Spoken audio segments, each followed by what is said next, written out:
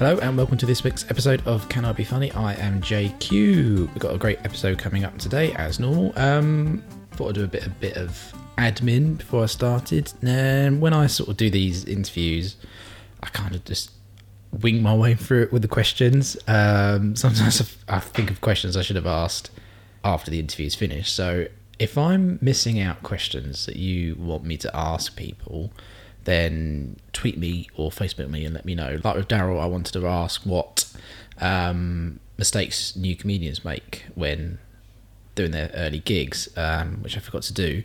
So if there's any other sort of general questions that you think I'm not asking, then let me know.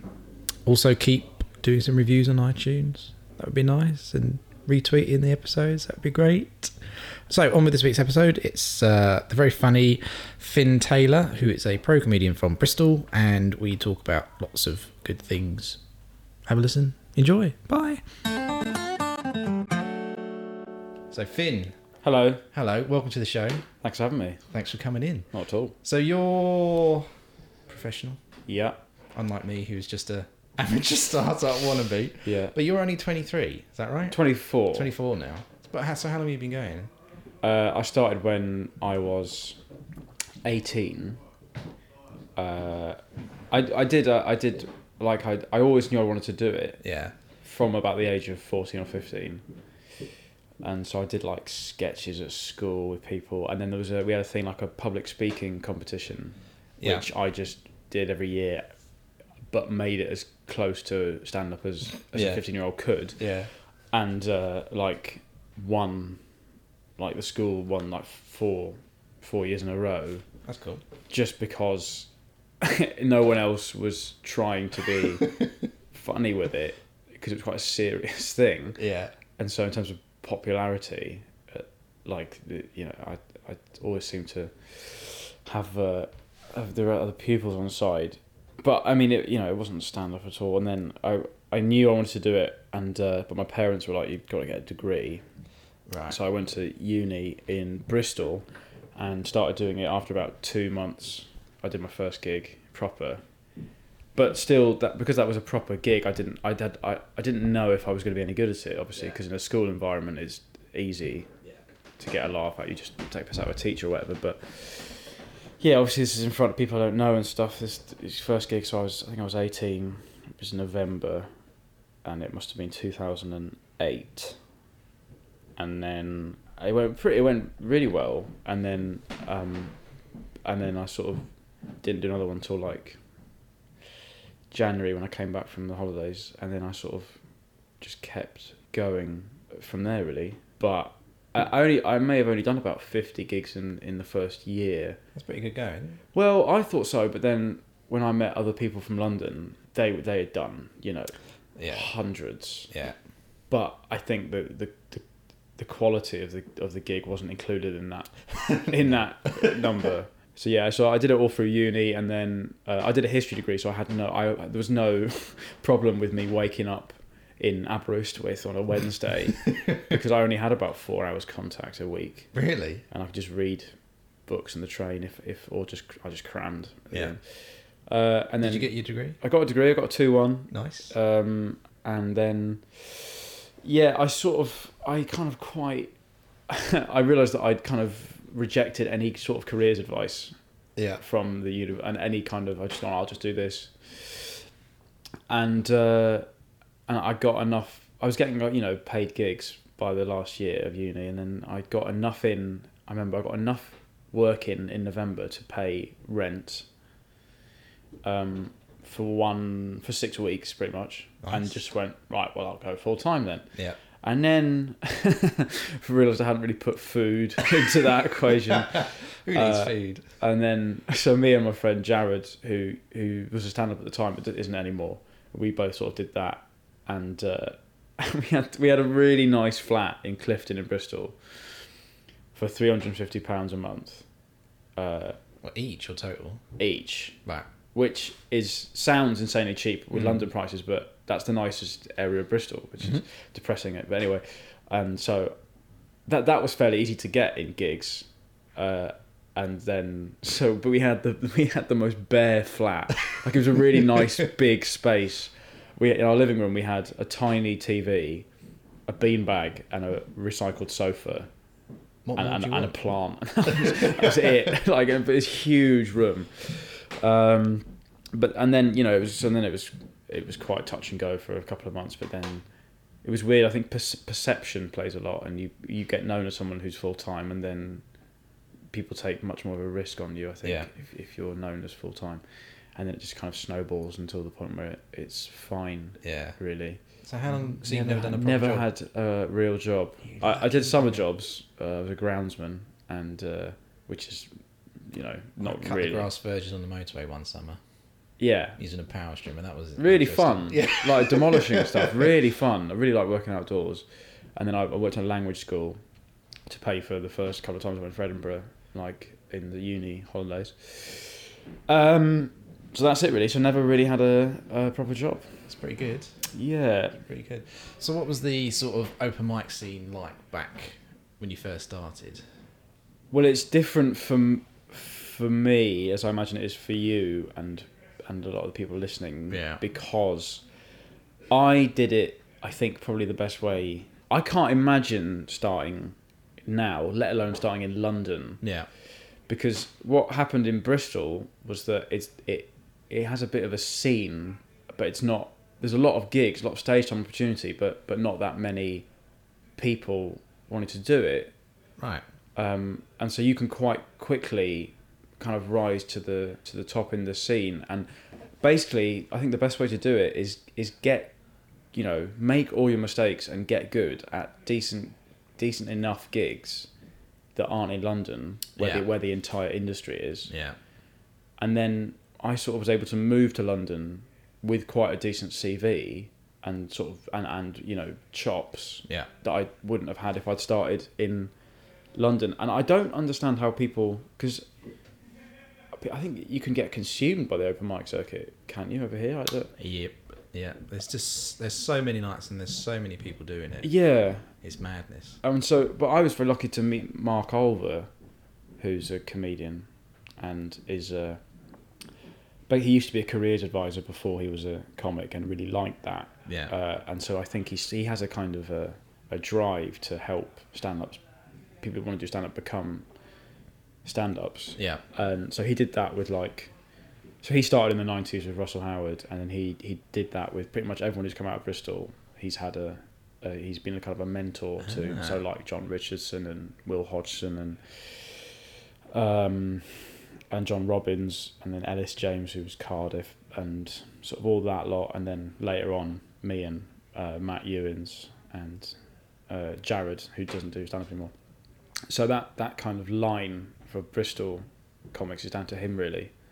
But because there was loads of gigs and not that many people, Yeah. and it's a really big city, Bristol. It's like 500,000 people. Is it? Yeah, it's one of the biggest. And I think it must be a similar thing if you're Manchester, in that there's loads of demand, Yeah. but not that many people doing it. Ah. And so you can just make all your mistakes when it doesn't really matter, because you've got people running the shop that kind of trust your ability. Yeah. And then you move over. It must be so difficult to start and actually progress up a ladder here. Yeah, I don't even know where the ladder is. Yeah, I'm just on not the ground sure. floor looking around. It seems like someone pulled up the rope ladder maybe 2 years ago.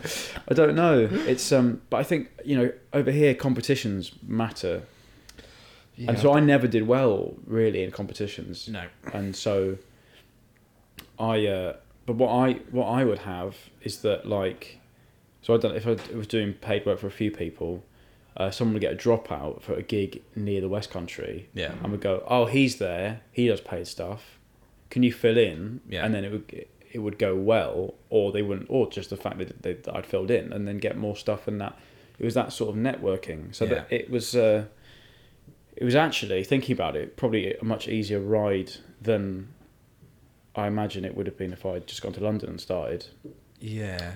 Is it the same now as it was then, or has it changed? It in Bristol, it is now, but only in the last year has it come back, because it died a bit. Really? Just because there was no one else after my kind of year group. and you need young, really hungry people, or well, hungry young comics, as in comics who haven't started yet. Yeah. You know, not necessarily age, but Yeah. comedic age, because they'll do anything. They'll like, yeah, I'll start a gig, and yeah, anyone can go on, and yeah, blah blah blah, and we'll do it anywhere, and then it's like an ecosystem, I guess, isn't it? You know, you need all levels of people there. Yeah. And it got to the stage when me and the others started getting paid work, started looking outside, that there wasn't that base Yeah. for it to grow. But now there is. Now it's better than it's ever been. Actually, there's loads of gigs, and they're decent gigs, and they get crowds, which I don't think you get at open mic gigs here. I don't know. Not really. I mean, there's a few. I did one on last Wednesday. It's a monthly one over in Whitechapel, and I have a proper crowd. So Yeah. it's not just other comedians. Yeah. There's a few others. There's one in Stratford that's really good. Angel's great, obviously. Yeah, I've done Angel. I've done Angel about 6 times now. Yeah. I keep saying this. Never done well there. I can't remember, because I normally go and try out stuff there, and the Yeah. first couple of times I found it hard because it was very touristy. Yes. And all my mates were like, "Oh, Angel's brilliant, Angel's fucking great," and I was like, "Oh, I don't know, I found it quite hard because not that many people who necessarily speak the language as much as I demand of them. Not that I'm particularly verbose or anything, but then once I started doing longer sets there, I was like, oh yeah, oh it's great, yeah. It's a really nice room, and it's a really friendly club, and the atmosphere's unrivaled, really. Yeah. I imagine it must be great for new comics to have that gig. Yeah, it just takes 3 months to get on there. Yeah, I imagine. Yeah, because I guess that's the demand, isn't it? That's mad. Because Exactly. there's like 12 acts a night or whatever. Maybe 14, yeah. So 3 months. It's not so, that's a lot of people. 3 months worth of, what is it, twice a week they do the new act? Yeah, Wednesdays and... I mean, that's Sundays. mind blowing. So yeah, so starting outside London definitely helped, because I was doing, I think my first gig was a 10, and my first gig was a 5, and then after that I never did a 5 again. Yeah? Yeah. Jeez. Which, yeah, I guess must sound weird, but Yeah. it was always 10s. 10s was always the... There must be a lot less people then. Yeah. That's well, crazy. Yeah. Maybe we should start a cull in London. Help me out a little bit. Or just like exchange programs and send them out like missionaries to... Yeah, so there was time to just try any idea that came to my head, try any sort of style, and then I got comparing quite quickly, and that helps when in terms of coming full time. Yeah. Because there's always a demand for compares. I did my first bit of comparing a couple of weeks ago. Yeah. A lot harder than I thought. Really? Yeah, just because I've seen it so many times, you think, oh, Yeah. you know all the bits to say just to Well, I guess- actually run the night. Well, how long? So you said you've been going a year and a half. Yeah. And I guess doing a year and a half of just stuff. Yeah. In your head, that's what stand up is, and then Yeah. you try and. Because my 10th gig was comparing, Ah, okay. which I'm really glad I did, because it made me very comfortable very early on. But it meant that I would just try and riff sets in competitions, which is Yeah. probably why, one of the reasons at least, I didn't make any headway with them. But I was just I'll just be like Ross Noble, you're brilliant, yeah, blah, blah. And then got off stage and wouldn't get through, like, why, that was great, I got a great reaction. And they were like, well, we don't know what you can... Yeah.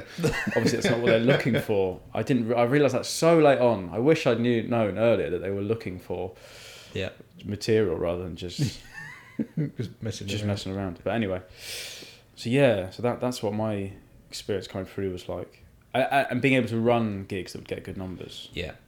is a great, because then you book people that run other gigs, and then it's just you get you become part of the community Yeah. of pro comics without being one, and then sort of, I don't know, when you become one, you kind of, I don't know, it's weird. I can't imagine what it's like now. I think it's like any job. It's like my main day job is doing editing, and I wouldn't want to start from scratch. Like, Yeah. It's essentially the same, like getting clients or getting gigs is the same thing. I wouldn't want to do it now because it's just, there's so many people that can do it. Because it's basically the internet and Yeah. cheap equipment. Anyone, like on your laptop, you could edit a feature film. Yeah, exactly. Literally, Yeah, plug no, in a- yeah, I could. Plug in a drive. That's and what my you can dad edit does pretty much. He edits, feature films on just Final Cut Pro, Yeah. like, which is a decent enough program to make a documentary on. Yeah. Yeah, like it's a surplus of everything, and Yeah, it's like this PC that we're sitting in front of now, 10 years ago, probably 100 grand. really Literally, because of the hardware. Like, you couldn't Right. plug in a camera to it. But now the 100 grand's worth of hardware is now 100 quid. 10 years, 2004. That would have been 100 grand. Maybe 99. Let's go back to 99, yeah.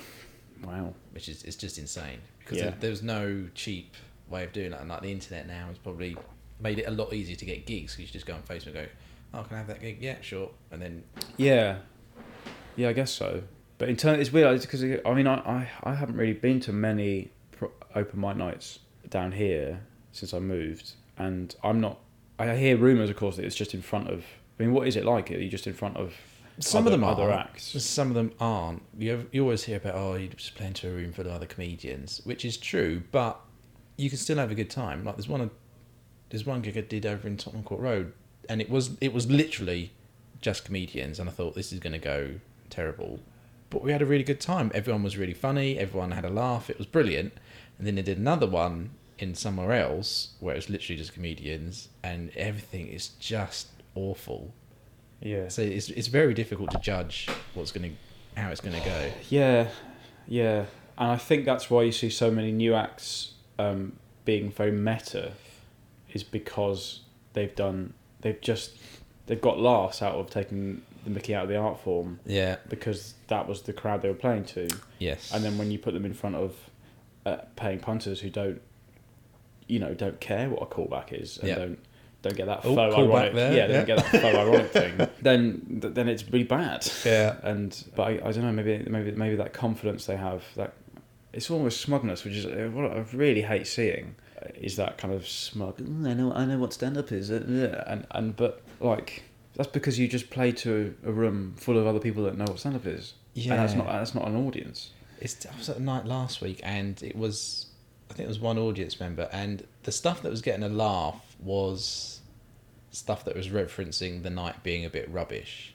And then when someone came on that was literally just did material, it didn't feel as funny because it wasn't playing to the night, which you're supposed to play. You're supposed to do your material and practice that, not just play for that night. Does that make sense? Oh, totally. And I used to do that loads before I had any material that was actually I valued at all or was any good. But yeah, you can get. A friend of mine said something that he was worried that he was getting very good at playing shit rooms, and then when he got in front of a big room, he didn't know how to do well in it. Because if you're playing a theatre, and you play it like you're playing 6 other comics, then it's going to look really awful. Just odd, won't it? But the reason that those little gigs are there is to help with the actual ones, and so you kind of have to play the little ones with the other ones in mind. Yeah. Because it doesn't matter what happens. Yeah. Any stage time is good though. You've got to practice. I've only just in the last sort of 2 months been comfortable being on stage. Yeah. And just saying, I know what I'm not great, but I know what to do. I know how to just sort of connect with the audience, if that makes sense. Yeah. Because I used to just go up there, say my stuff, and then get off. Whereas now you're saying it to them, not at them. Does that make sense? Yeah, totally. Yeah. But it's weird because I come from quite a theatrical family. Right. And so that's never been... The weaker arm for me has always been writing stuff. So I was always able to... Ad-libbing came quite naturally, and communicating... Yeah. I always found like public speaking fairly easy at school, but actually coming up with a joke structure and a thing was always the weaker thing. So that's the thing I tried to work on. And at times I'm still too relaxed on stage and realise that I actually have to perform rather than just kind of very loosely standing there not giving a shit, which I need to be more aware that doesn't look good. Yeah. But then that's if you're playing wrong gigs too much, then that kind of comfort will set in. Yeah. You can avoid them if they're quite specific. This one is like that. This one is like that, and that one's a good one. So you can avoid. Yeah, but where does it then lead? Because I guess you get better at these ones, and then But then how do you get off them? I don't know. That's what I'm trying to find out. Yeah, okay. It's really tricky because you go to these gigs and you think, is the person running this gig going to be able to help me in the future? What connections have they got? Have they got anything, or is it just its own separate little silo? Well, that's what it seems to. That's what the worry is that it is. Because I'm trying to think of people that, since I came to London, people that I've seen do like an open mic like gig, like Angel, for example. Yeah. Who I've then gone on to, when I'm like, if I'm emceeing Up the Creek on a Sunday, who I've then seen do a 10 there, and I'm struggling to think of people that even in these 2 years have made that jump. I think so much of it is just staying in the game and time, because people drop off, and so if the drive is there, then you'll get somewhere. Yeah, I've seen the last year a big change. Like, you go to a gig and you used to be able to notice loads of people that you've seen before, but now you can see a big change. The next lot have come in, Yeah, and started to do stuff, and you just see names popping up on Facebook that you'd recognise all the time. That makes sense. Yeah, no, it is. It's like, it's got to the stage for me that I now don't. There was a point where I knew everyone in New Act finals. Yeah. And maybe even 2 or 3 years ago, I don't know. Maybe not 3 years ago. That's not fair. But the last couple of years, it used to be like in Edinburgh, you'd be like, oh, who got through to See I Think You're Funny? But now I don't know who any of them are, which is frightening because you should see those people getting decent open spots at big clubs. But I guess competitions become more important than they ever were. I've never done running competitions.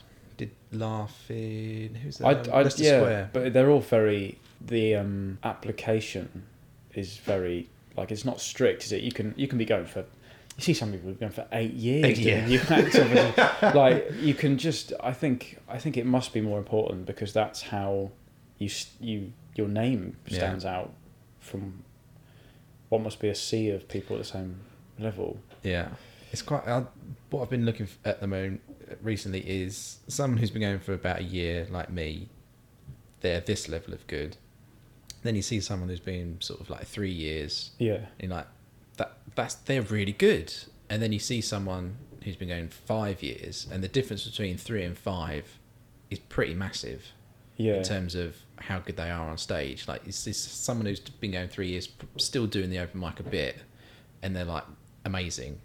But then you compare that to someone who's been in 5 years. And then you compare 5 with 10. Yeah.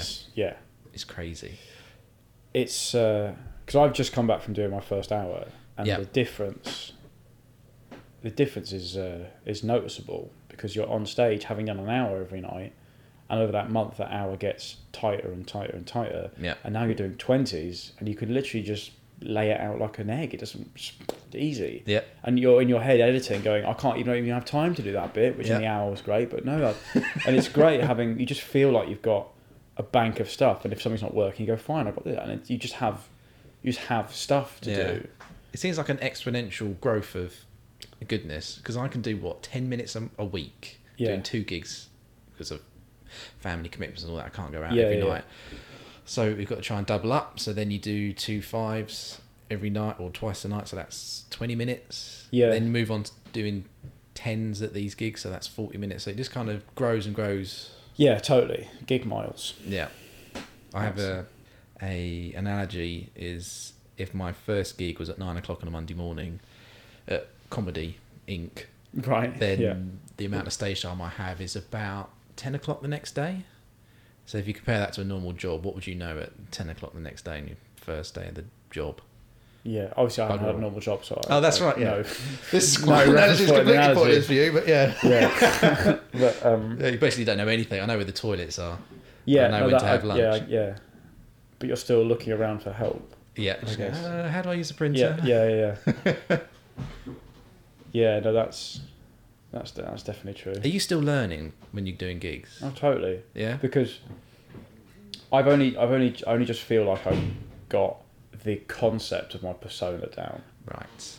So I've done an hour where the concept was there, but how you put it into practice is you've got to think of everything. You've got to think of what tone and ways you say lines, and then this, and so now I've got to write an hour in a year, and so I've got to just kind of fast track everything. I've got to I'm still learning how to get my persona distilled into the funniest bit possible.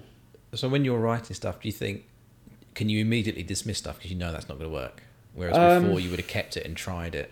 You come up with an idea, or an idea hits your brain, you go, no. But then sometimes I feel like I have quite a bad conversion rate of ideas into actual bits that work, and so I will just. But then I think it's probably because I don't actually try and eke something out of it. I just speak at a new material night for 10 minutes, dying out my arse. But yeah, it's more that I have an idea that I think, that would really fit, and then something funny might not come out of it enough. And then you have an idea that's a bit less fitting, but it's funny, so you kind of try and make it. I don't know. My stuff's so there's so much more personality than craft. Or at least there was. I don't know. That it's I almost try not to make it too polished. Yeah. But yeah, it gets easier to. I think all my ideas are rooted in a persona now. Right. Because I think when you start, you're just trying to, whatever's funny, I just need to be funny. I don't mind. Yeah. So drains, my wife, cars, animals, anything. But then once you get a viewpoint, I think that's how it works. Yeah, it does get easier to, because I mean it's weird seeing what stuff I was doing even 2 years ago. Yeah. And even a year ago actually, I did an Edinburgh show that was 40 minutes long, and it was definitely the first step into what I do now, but it was probably too much, and I had to rein it in a bit. Right. Do you know what I mean? So you're always kind of moulding who you are on stage a bit. And also I'm aware that I'm quite young and still, learning what I think about life a lot. Yeah. So I'm not saying anything's set in stone, I think. And I'm a grumpy old man with 2 kids. See, I'm a 24-year-old man with an. I mean, I look like I'm a janitor that's just lost his pension, but also I have that soul in me as well, which makes it quite hard to market, to be honest. Young comedian who hates everything. But yeah. So how many Edinburghs have you done? I've just done my first solo one, but before that I have done every one since 2010. So 4? 10, 11, 12, 13, 14, 5 in a row. 5. That's pretty cool. We only went up there for our first week last Edinburgh, because I'd never been there, just to see what it's like. Just did a few gigs and had an amazing time. It was great. Yeah. A lot different to what I thought it was going to be. What did you think it was going to be? I don't know. I thought it was going to be, when people talk about their Edinburgh show, I thought it would be this sort of big epic thing where they've written an hour, it's all very special, and then when you go and see all the people that you've seen in the open mic, it's just the stuff you've seen before but longer. So I was like, well, I can do this. Is it open micers doing an hour? Some of them are double headers, some of them are doing an hour. Oh, but it's just before you do an hour, Edinburgh's just a boot camp. Yeah. You go up there and you just it's just I tell you what it is. It's what it should be in London. It's actual audiences, actual people, and you're doing 3 or 4 of them a day, and so it's like just hyper training. In The Matrix when they just put a disc in and they know kung fu. That's what so great. Into that month that's what that is. It's right. You're up level. But it must be. For people who are starting in London, Edinburgh is more valuable than ever. Go up for the whole month and actually experience. I'd love to do it for a month. My wife would kill me if I did that. I guess that's. Because even just being in the flat with 2 other comedian friends and just writing stuff and just messing stuff around before we went and did a gig, you just learn a lot more than like a month's worth of doing open mic stuff, because you're just compressing it all into a very short amount of time. Yeah. I wish they could do it down here. Yeah. Well, no, it would be horrendous. It would be horrendous. So how did your last hour go down? My last hour? It wasn't that bad. This would be the last one I would do. It was good. I had a really fun month, and I think the people that were taking me up were a bit disappointed with how it wasn't an insane, like how it wasn't a flag in the sand kind of, hey, this is the new guy. Yeah. But I had good numbers and good gigs, and I had fun, and I had some decent reviews and some good press coverage in general. And you can't go into that festival thinking that you're owed anything. Yeah. Because otherwise it just eats you up, and you've got to just go, it's what I do, hope people like it. Yeah. After that, I can't control anything that happens. Yeah. So it could have gone better, but it was still really fun. I had a lot of... Where was your room? I was in the Tron at 10:20. Was it downstairs? Yes. The sort of L shapes. It's probably it's more that you're in the corner of a square, Yeah. but it's... Was Russell Hicks on after you? Yes. Yeah. That's probably where I saw you then, because I saw his gig. I might have seen you just coming off. I can't remember. It seemed like a good enough room. I think it's probably the best room to do stand-up in Edinburgh. Yeah. Yeah. Apart from the stand one.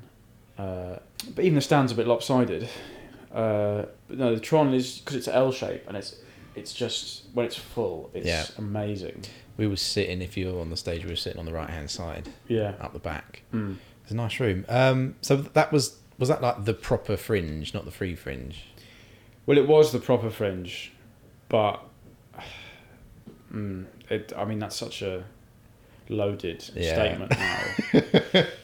Well, that was just a tonic venue, but we found that because of where it was, we found that people were more inclined to pay for something if it was the Courtyard or the Bristol Square, and the other side of that was seen as kind of where free stuff is. So the first week was hard, but we had to.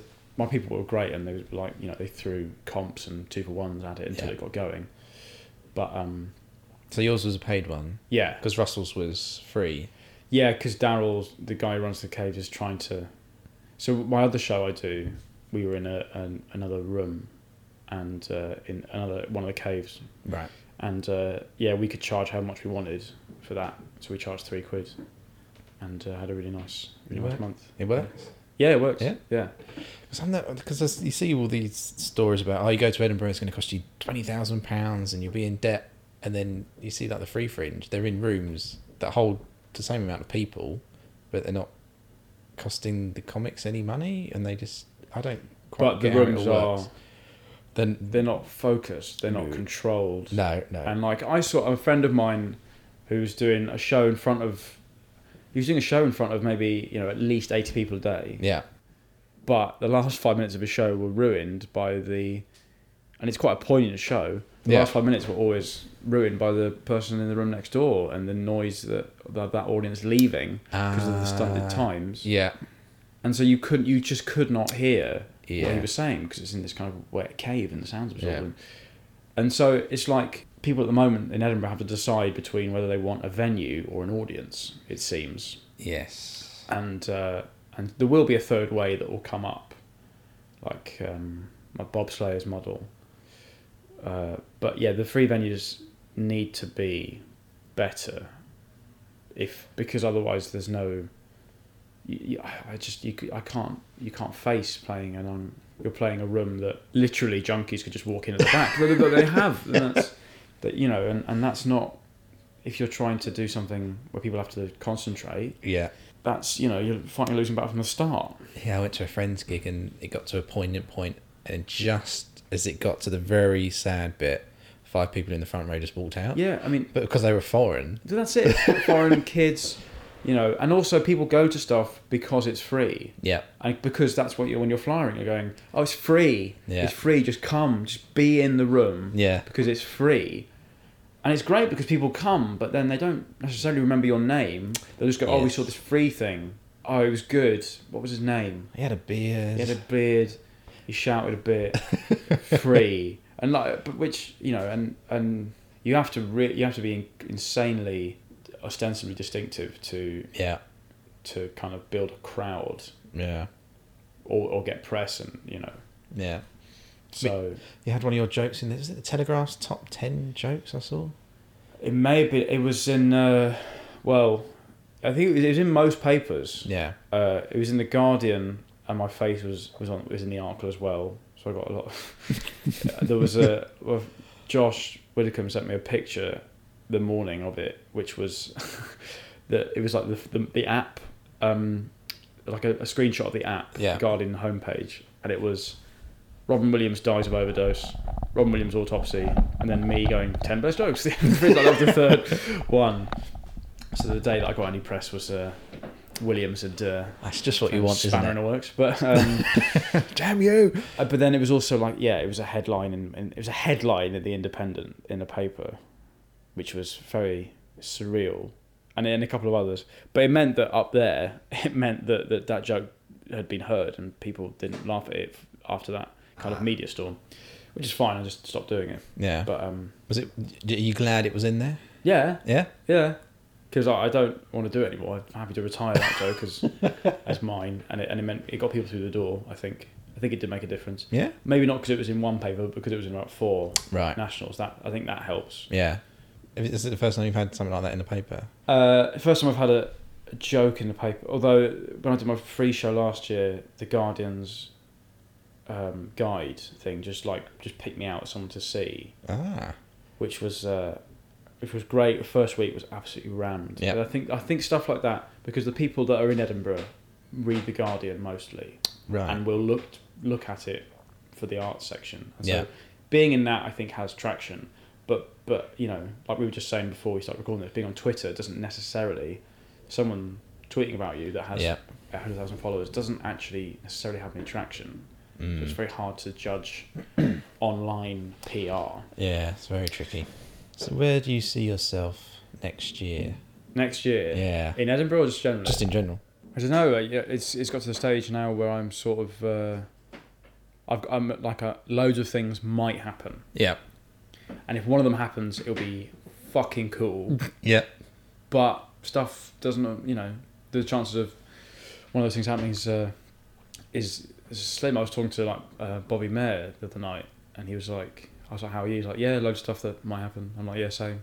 It's just like, yeah, you're just in this you know, you're just waiting for one of those things to happen, and then something might take off, and but if not, you just keep going. You know, you just keep getting better, keep doing gigs, keep writing more interesting stuff, and until one of those things definitely happens, you've got to try and find an audience your own way, and hope that takes off it a little bit. I mean, yeah.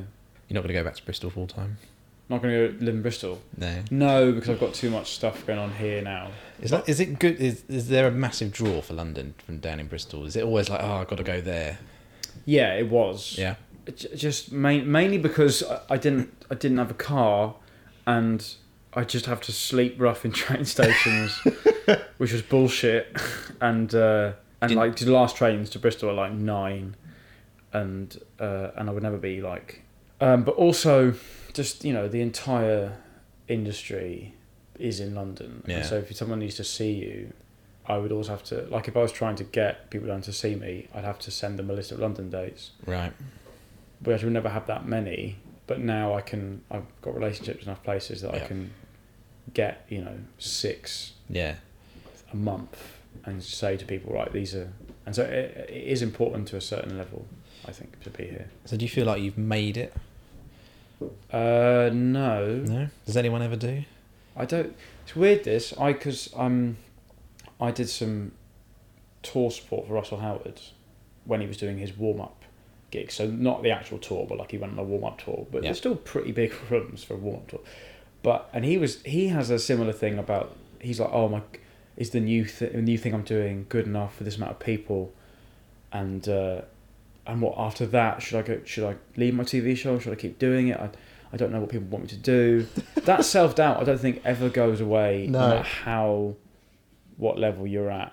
And even pro comics who've been pro for like decades, they are still going. So you'll meet up with one. So we're recording this in September 2014. You meet up with them like, oh, how's work? Like, oh mate, my 2016 January's looking really quiet. I'm like, because obviously he's booked up till then, and that's where he's worrying about. And it's like, oh, you know.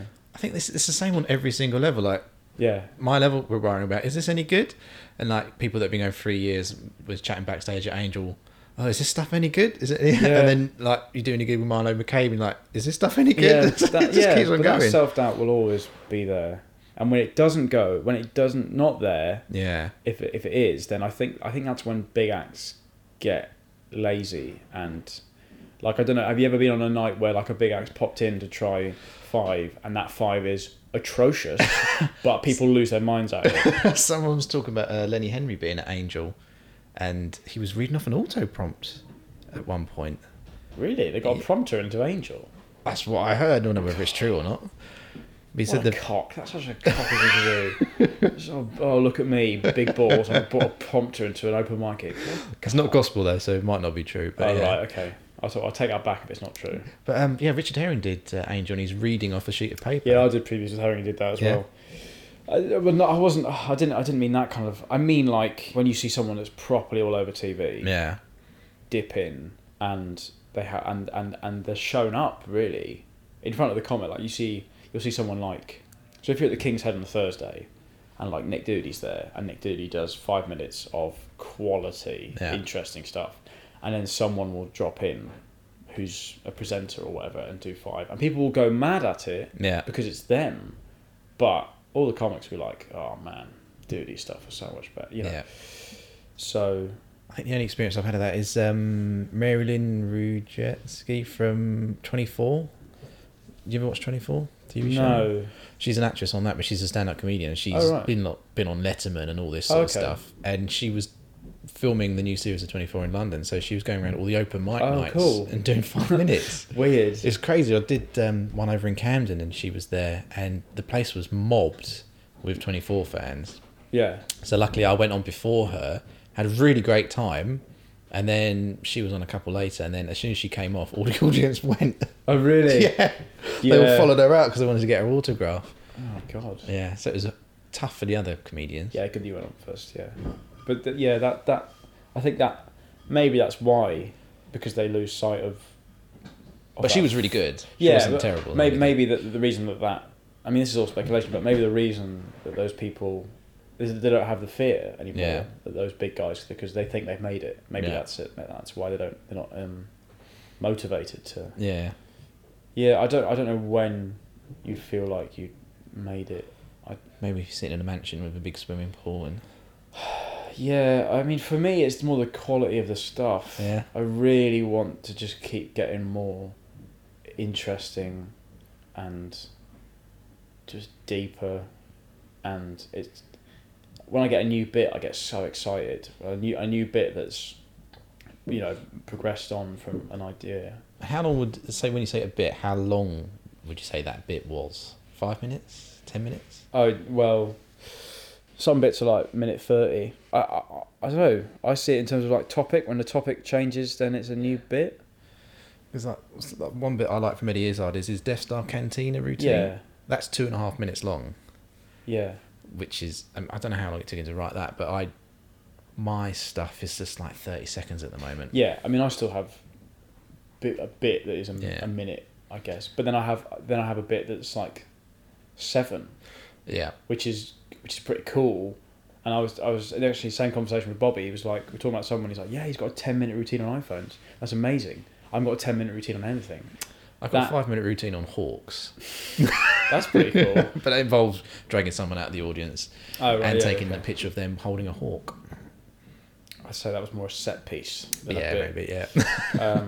But yeah, no, it's nice to a 10-minute bit would be satisfying to have on one thing. Because when I first started, a friend of mine who started at the same time was obsessed. He said, I saw this guy and he did 15 minutes on Nando's and it was really funny. Was it Crosby? He couldn't remember who it was. He just said there's this guy that did 10-15 minutes on Nando's and he couldn't remember his name and he really enjoyed it.